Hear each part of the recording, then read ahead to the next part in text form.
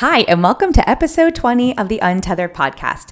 Today, I have the honor of bringing on Dr. James Ryan, who's a dear colleague of mine. Dr. Ryan was the assistant program director at the Department of Oral and Maxillofacial Surgery and attending surgeon at Washington Hospital Center.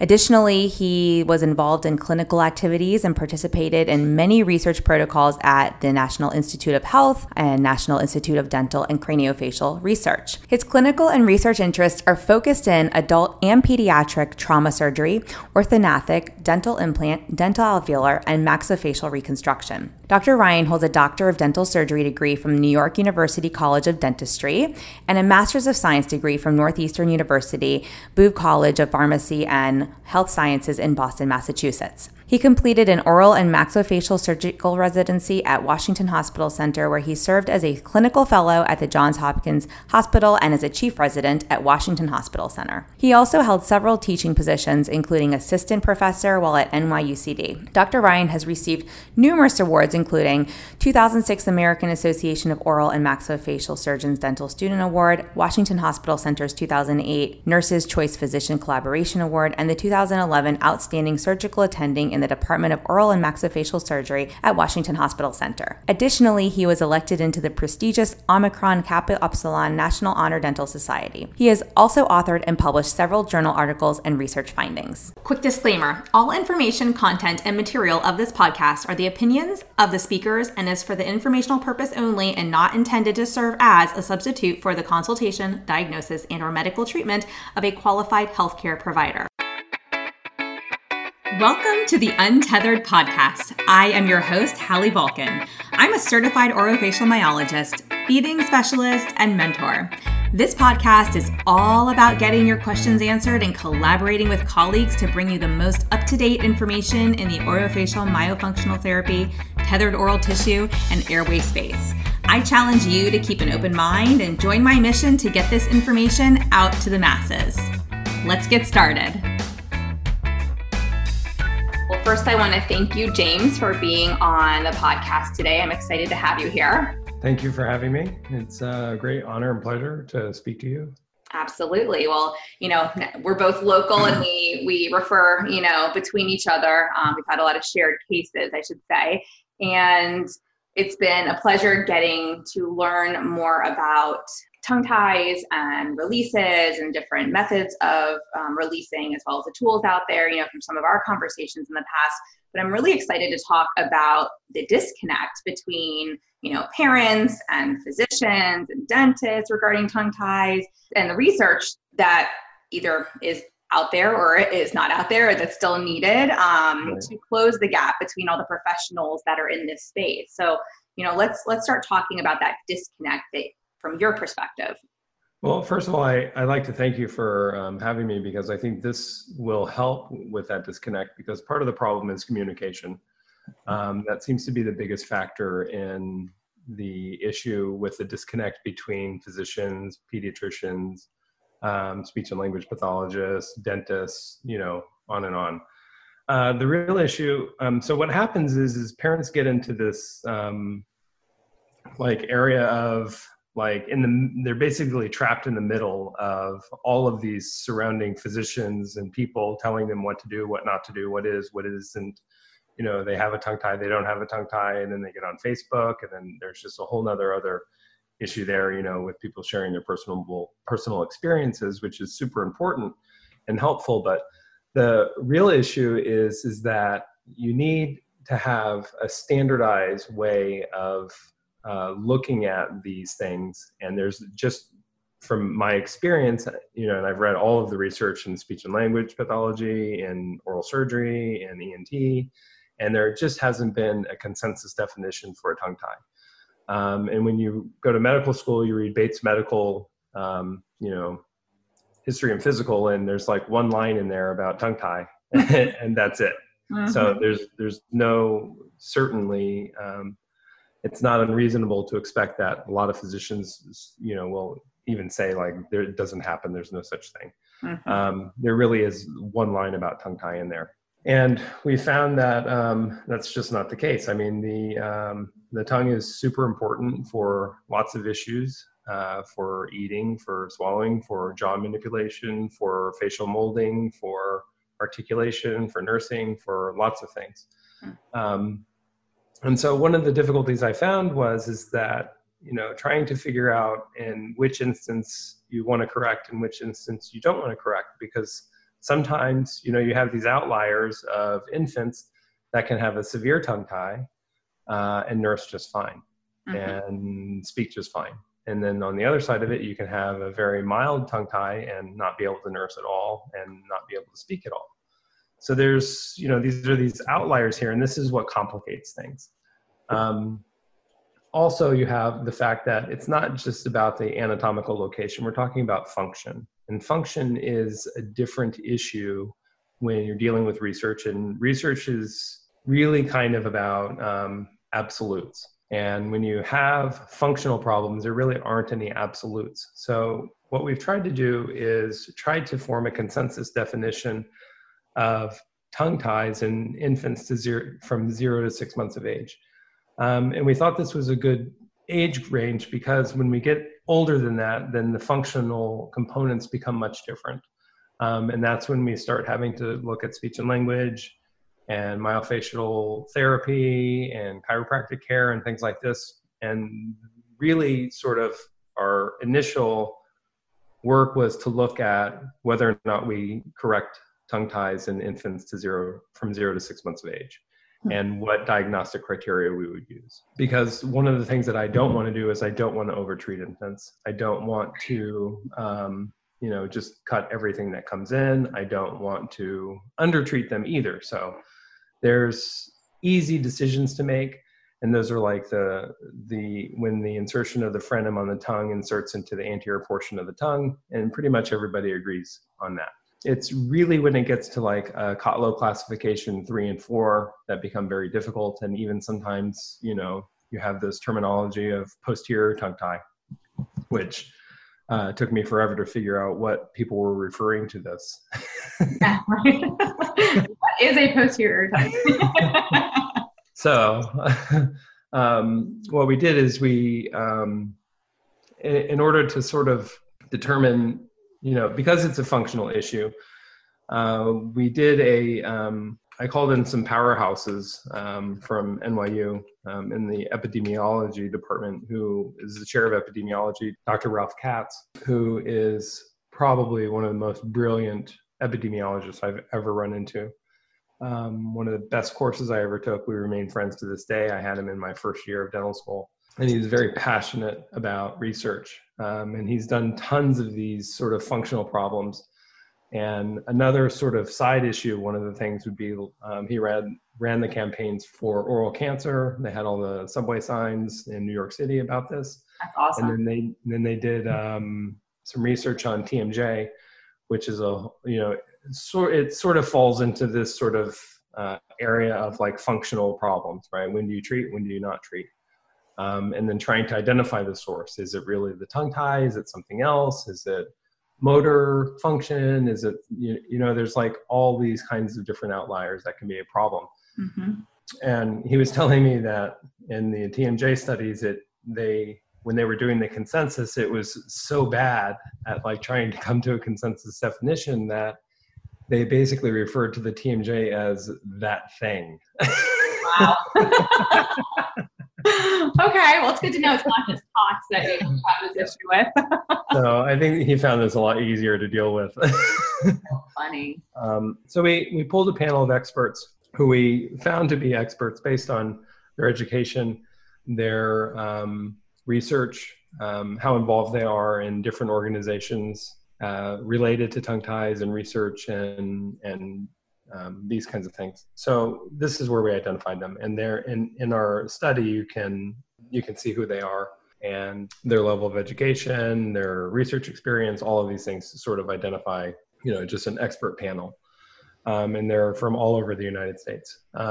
We've included, we've tried to include somebody from every specialty that deals with infants from 0 to 6 months of age, of who the most prominent providers that parents would see. So that would be like pediatricians, ENTs, oral surgeons. We did not include lactation consultants. Not sure why we didn't do that, but I think it was going to make things a little bit more difficult as far as coming to a consensus. We're really kind of looking at anatomical function, but also the functionality of it, which they would have been really helpful for the functionality part of it. And that's probably our next subject that we'll look at with speech and language and lactation consultants. Awesome. And then also define it in a different age range. So basically a Delphi study, for those that aren't familiar, is basically it's a way to tease out information and remove minority beliefs and, things that are, hearsay versus things that are like super important. The other thing that Delphi studies do is it's basically an expert roundtable, but it's done long distance. So nobody's really sitting together. And the best part of this is that nobody gets the same questionnaire. So nobody can talk to each other and think that somebody knows more than the other one. So they're just going to say, yes, I agree with that one. So it's really kind of just based at getting their information without the input from other people that they may think may know more than they do. So we went through 4 rounds and we developed a pathway. There's 2 pathways now that we hope to use this criteria in future research for other people to use as a baseline definition. So then all of the other research that follows can have and add a lot of power to the research, so that now we're all talking the same language, we're all talking the same information, using the same information, and it's reproducible. And just to clarify, you're talking about a definition for tongue tie. Yes, correct. Born birth to 6 months. Yes. So that's kind of where we are. And that was the point of the study. And I think it probably will be linked to this podcast. Yeah, we'll put it in the show notes so that people can see the criteria for the definition. Right. Yeah, right. Absolutely. So again, back to the disconnect, the reason that their parents are sort of in this sort of limbo area, surrounded by all of these different providers, and they're not all in agreement usually, is there's a couple of reasons. One is nursing has sort of dropped off in the 80s and 90s. We know now from the Department of Public Health that nursing is the best way to go, and that the formula companies were really good at marketing in the 80s and 90s. So there's a disconnect there between mothers and now new mothers, so they're not able to help. That's one. The second issue is that going back to the education of physicians and pediatricians, if they don't know what they don't see, they don't know what they don't know. Right. And if they don't know about it, then it doesn't exist. Right. So and just even in and it's no fault of their own, it just is just the way that the medical education is set up. And it's also very conservative. It's meant to be conservative so that you don't overtreat and do things that are unnecessary. So there's the good part of it, but there's also the bad part of it. And also you have, so say you have a parent who's nursing, they go to their pediatrician, and the pediatrician is like, no, they don't have a tongue tie. And then they go see somebody else and they're like, oh yes, they have a tongue tie. And then they go see somebody else and they're like, I don't know. It happens all the time around here. Can't say I don't get at least, 1 call a week. So historically what has happened, I think lactation consultants have been a huge key in identifying and sort of bringing to light and making sure that this sort of progresses in a research area. Because they're really kind of the ones that are dealing with the dyad. So you have the pediatricians dealing with the child, you have the OBGYNs dealing with the mom, and then you have the lactation consultants dealing with the dyad. So they're really the ones that are going to be super helpful in identifying these types of issues. And they should be. So I'm glad that they exist. I'm glad that they're there for sure. Well, I think it's a little challenging too, because depending on what type of lactation or IDCLC or who you go to, a lot of them don't have diagnosing tongue ties or lip ties in their scope unless they also have an RN or, additional certifications that allow them to diagnose. So I think that also, and some of them might diagnose anyways, but I think it's also just further confusion for parents, because then you get a lactation consultant who is fantastic, who's now describing what they see, but they may not give you the formal diagnosis. And then they send you on back to your pediatrician who looks at you like you have 3 heads and go, that doesn't exist. So yeah, you get this a lot. Right. It happens, unfortunately. Mm-hmm. And then usually, typically, or historically, in the past 10 years or so, mothers would give up nursing and start breastfeeding and bottle feeding. And then they would go see their dentist when the primary teeth came in. Right. So that was a recommendation by the American Academy of Pediatric Dentists, is you see a pediatric dentist when your infant has the first eruption of teeth, which is around anywhere from about 8 to 12 to 14 months or so. And by then, if nursing hasn't been successful, then they're done. And now you have a tongue tie, but, they're not going to do anything about it at that point because they didn't even know that it was a nursing problem. Mm-hmm. And the dentists weren't communicating with the lactation consultants initially, so they didn't know that these things were even relevant. Mm-hmm. And then they say, well, you can correct it if you want, because we don't see a lot of problems with them, just from a dental standpoint. As far as tongue ties go? Is that what you're saying? As far as tongue ties go, like just on a functional, because we don't deal with functional issues. Mostly, there's not a whole lot of functional issues other than ortho and things like that. So we really deal with anatomical issues and, like caries, disease, pathology, things like that. Mm-hmm. So if you see a tongue tie, chances are, if you're not nursing, you're not having speech difficulties, we're probably maybe or maybe not correct. It depends on how severe it is and how loose this tissue. Mm-hmm. And the functionality part of that is also getting back to the point of the functionality of it, is that the tissue can be very tight or it can be very loose. So it can be in a very bad location, but it can be very loose and function appropriately. Mm-hmm. Or it can be in a very good location, but be very tight. So this tissue type is also important. And that's not something that is easily identified unless, you have a way to look at that. Yeah. And that's actually, I'm glad you brought that up, because that's what I typically will do when I do my assessments. So, most speech pathologists who even do feeding and infant feeding are not trained on tongue ties. It's again, another profession where, for me, it wasn't discussed in school. OMDs, or orofacial myofunctional disorders, were not taught. There was this whole issue of you don't do non-speech oral motor exercises, and this whole big thing back when I went to school. And I think it's changing now because our national organization, ASHA, has finally included or brought it back into our scope on their website, OMDs, and treating, myofunctional disorders, and kind of looking at it starting at birth with infant feeding, which is very different when you're talking about, the under 4-year-old age. As far as oral motor development goes and how we treat that. It's not myofunctional therapy when they're that little. It's really feeding therapy. But most speech pathologists, even though feeding is within our scope and OMDs are within our scope, don't have any experience with this. Right. And I think we're on the forefront. I think they're changing that. And I heard recently, and I don't know if this is totally hearsay or not, but I heard that they're going to start to require this at some point in 2020. And I really hope they do require it as part of the graduate, and or undergraduate program, because I think the information needs to be out there for our profession, since feeding and swallowing is what we do. But what made me think about all this is when I assess a baby, I am looking to see, when I pull their chin down, where is their tongue? Is their tongue resting up in the mouth? So they may appear tongue-tied, but where's the tongue resting? And where is the tongue when they're nursing or when they are drinking from the bottle? Is it coming forward over their teeth and their lip? Is it bunching back? And, we're looking at all of these things. And again, that's more anatomy, but then that impairs function if they are not feeding well.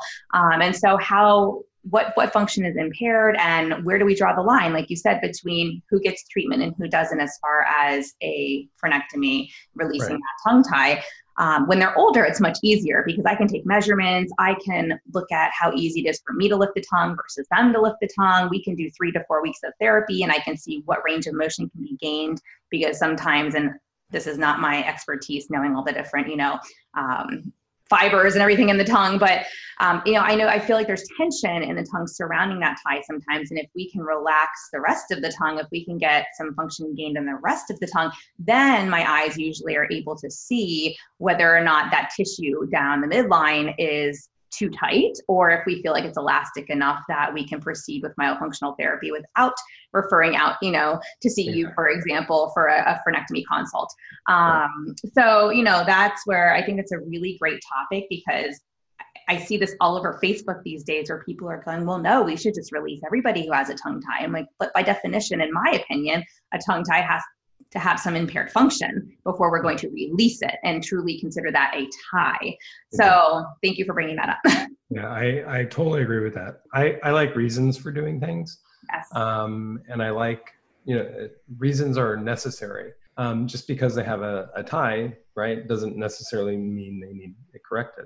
Mm-hmm. So that's a good point. I mean, there are some instances where I just don't know, whether or not we should correct it. And that's always been my approach. If it's an easy decision, the parents want to nurse long-term, they're having difficulties, you know what I mean? They've like exhausted all of their ways of trying to figure this out. Then I always say, yes, I think this is the way to go. Mm-hmm. It may or may not work. Chances are it probably will, but I need to let you know that it won't, it may not.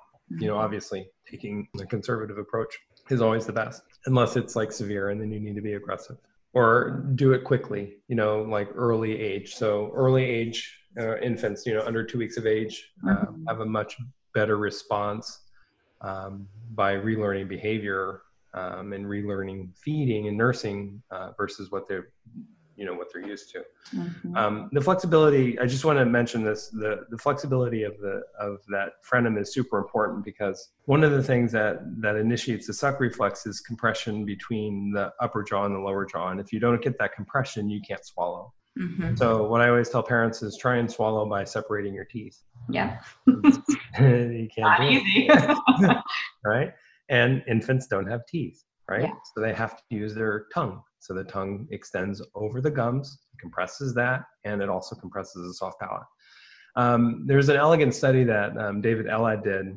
He's in Tel Aviv, and he used ultrasound with Catherine Jenna Watson to look at the functional dynamics of how the tongue works and nursing works, which was a great study. And this, I think, this is what we hope to get in the next couple of years, is have a dynamic functional study to assess, so that you can put the baby on the breast, use an ultrasound machine to look under the tongue and look at the function of the tongue.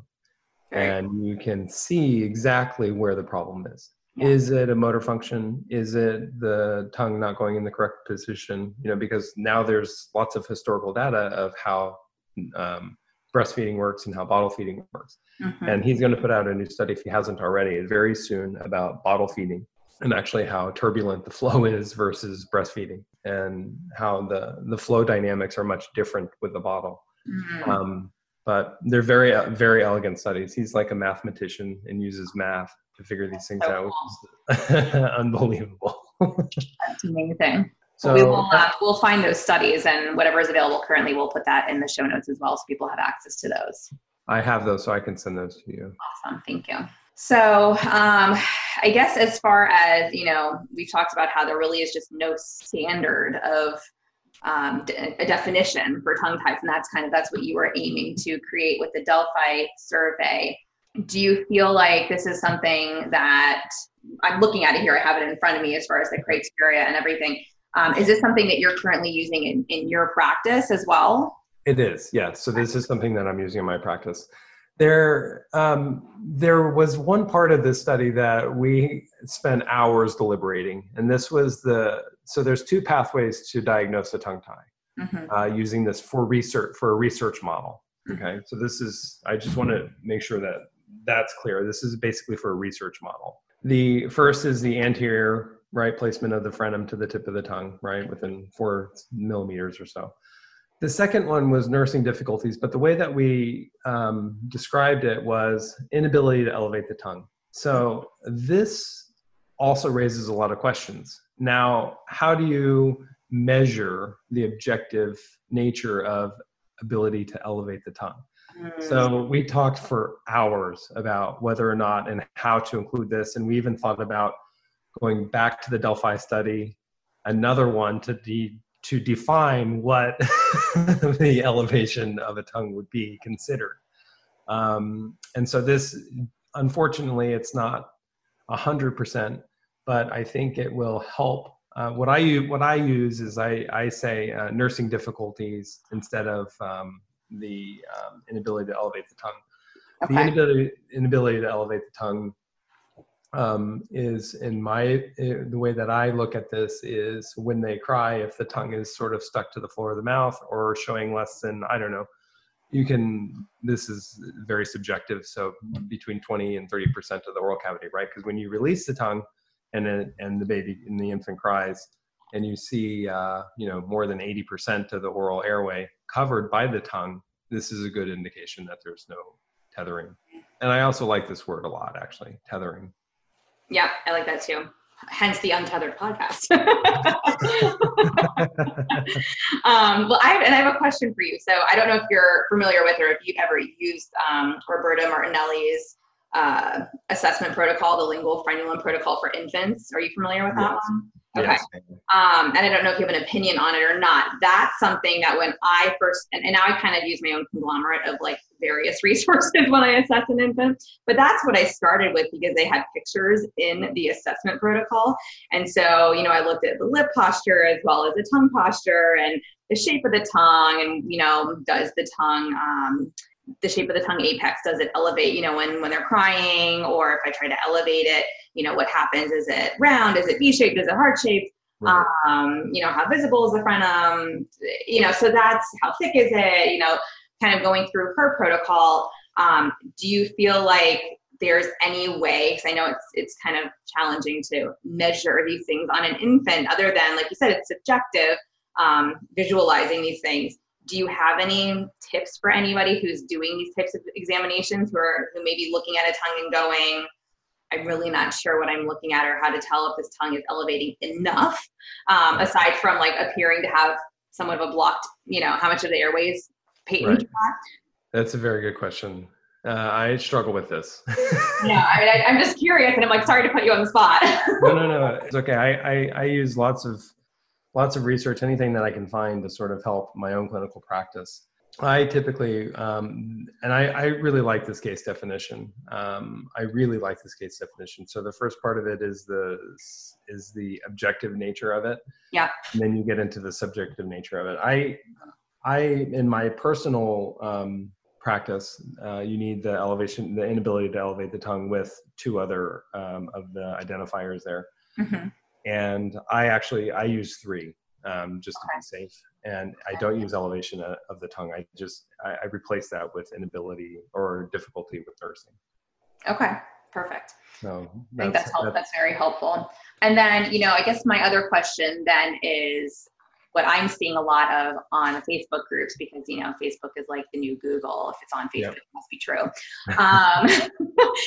I see people having these battles, and these are professionals even within the professional groups, over, someone saying, well, I assessed this child and they came to me because they think the child has a tongue tie, or an infant really, but the infant is feeding fine right now. And my initial response to that is, well, if function is not impaired, why are you going to do anything? Like, let this baby continue to, develop as they're developing. And if we hit a wall at some point, or we start to have concerns about any various areas of development, let's address it then.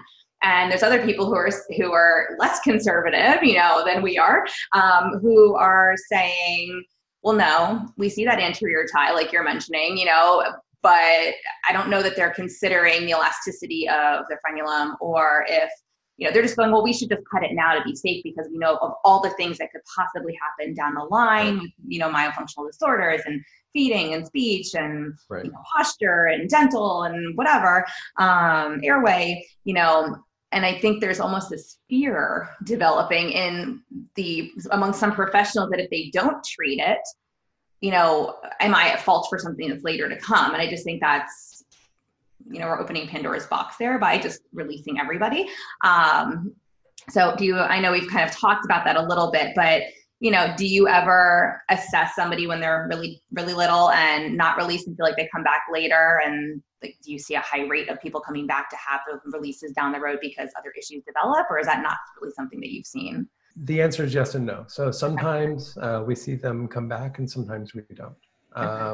And I haven't really looked at the specific numbers of them. My practice, what I typically do is I I take the stance of informing the patients. And I think parents are really good advocates for their own infants, and they're capable of making decisions on their own as long as they have the information. So my role is just providing the information, giving them the information that we know. I let them know, what we don't know, where the areas are gray, what could potentially happen, but I can't predict the future. I can't predict how well they're going to do or if they're going to struggle. Yeah. So this is a difficult part. And then I just say, listen, if this were my child, this is what I would do in this scenario. But you're their parents, so you need to make that decision for yourself. And you can always do this. It's not something that you can undo, but you can if you really want to. I don't know why you'd want to, but yeah, I think the most important factor is providing and giving the parents the information that they need to make an informed decision, and that's really what it comes down to is informed consent of things that are true and things that aren't. For example, there's a position that you want to correct the lip ties because you want to prevent decay in the for bottle feeding and for things like that. And my position has always been, I haven't seen any real research that shows that. I've seen case studies that show that, but I don't think it's because of the frenum. I think it's lack of brushing. You know what I mean? So I think if you brush the teeth, then you won't get decay. And my position has been like, when I argue that point, and some people get super offended by that point in that position, is I say, well, I can prevent decay by taking out all the teeth. Would you prefer I do that? You're like, reality here. Let's bring you to reality. Well, I can say Lily had a really, nice lip tie, and her teeth look great. Exactly. So, because we brush them really well. Right. Exactly.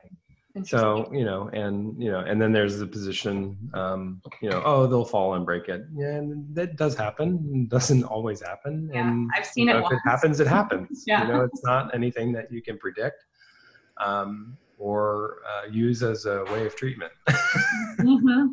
Yeah, I've seen it once, and it's usually with, at least in this case, the child had some major spatial awareness, sensory, like full body things going on, and they face plant often, so it was bound to happen. But that's not something I see that often. So it's always interesting when people bring that up. All right, and then I have one more question for you, and then if you want to add anything else, we can absolutely do that. But since we're talking about tongue ties and releasing ties. When you get these babies in there, I think I was very lucky to have brought Mia, my second one, to you on day 5 of life, and we released her, and immediately I felt the difference. And she, we had some other PT things, full body things that we worked through with her, getting everything aligned. But as far as her feeding went, that was much improved, I think, because we were within that first 2 windows, that first 2 weeks window that you mentioned.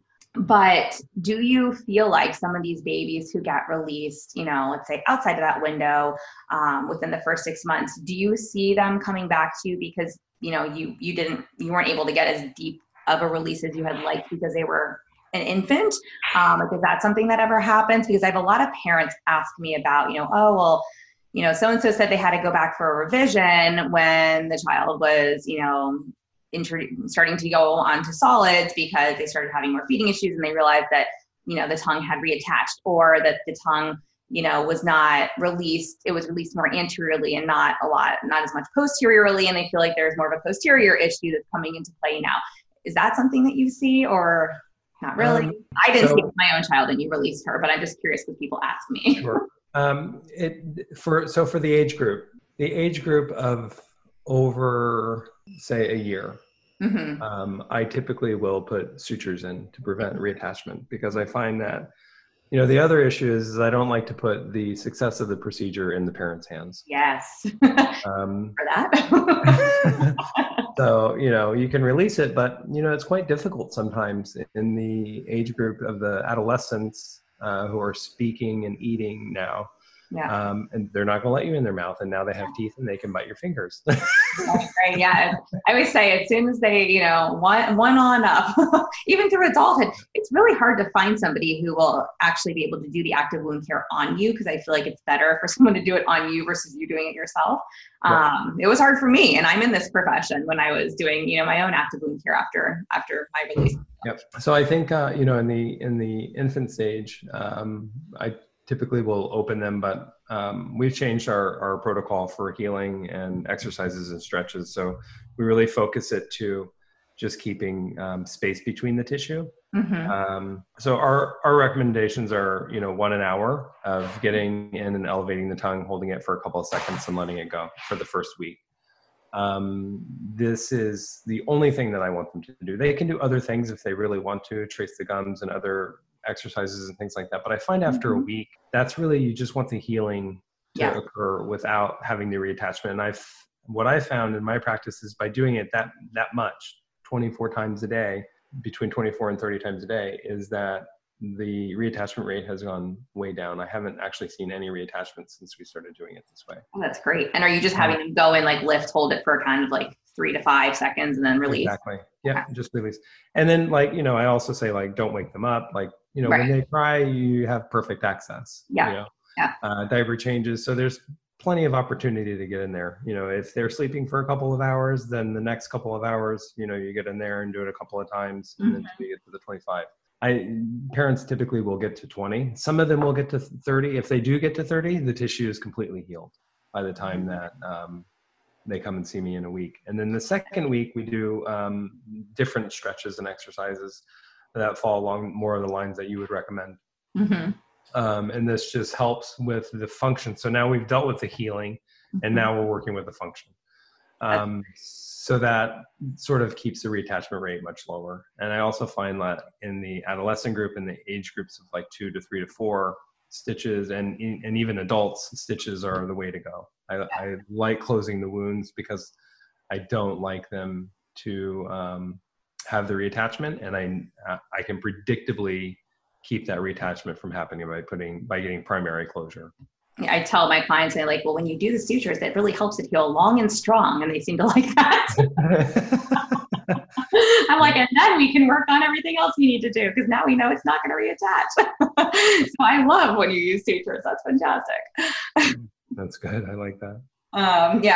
That's really helpful. Thank you. And so that's interesting too. And something that we should definitely discuss, because I think that, during that healing period and during that first week, I try to tell parents that sometimes it'll feel like the baby starts to feed better. And then around day 3 and 4, I feel like sometimes inflammation can kick back up and baby may be more uncomfortable, it's the healing process, right? So I think less we can do in the baby's mouth while they're healing that first week, but while keeping the wound open, kind of minimizing the parent's responsibility, because we already know they're still going to be struggling likely with feeding if they're, older than a couple weeks old.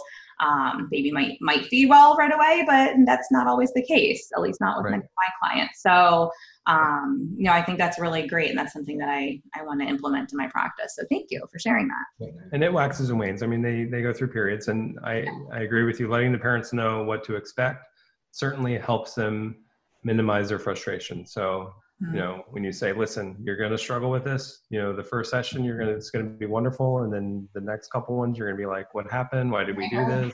It was not like the first session. And I think letting them know that up front, it really helps ease their mind, because they can really panic. I mean, and for good reason. Yeah. Right. Well, when your main job is just to get that baby fed, and baby's not eating, it's very stressful. So, I think that's really wonderful that you kind of minimize what you're giving them, especially that first week while everybody's kind of healing together. That's really awesome. Well, thank you. This has been amazing. Is there anything else that you want to add that we have not touched on? No, I think we covered everything that I would have liked to have covered. Is there anything that you'd like to? No, I think we covered everything. So thank you. We will include everything that we discussed. We'll include your Delphi study as well as the research you discussed out of Israel.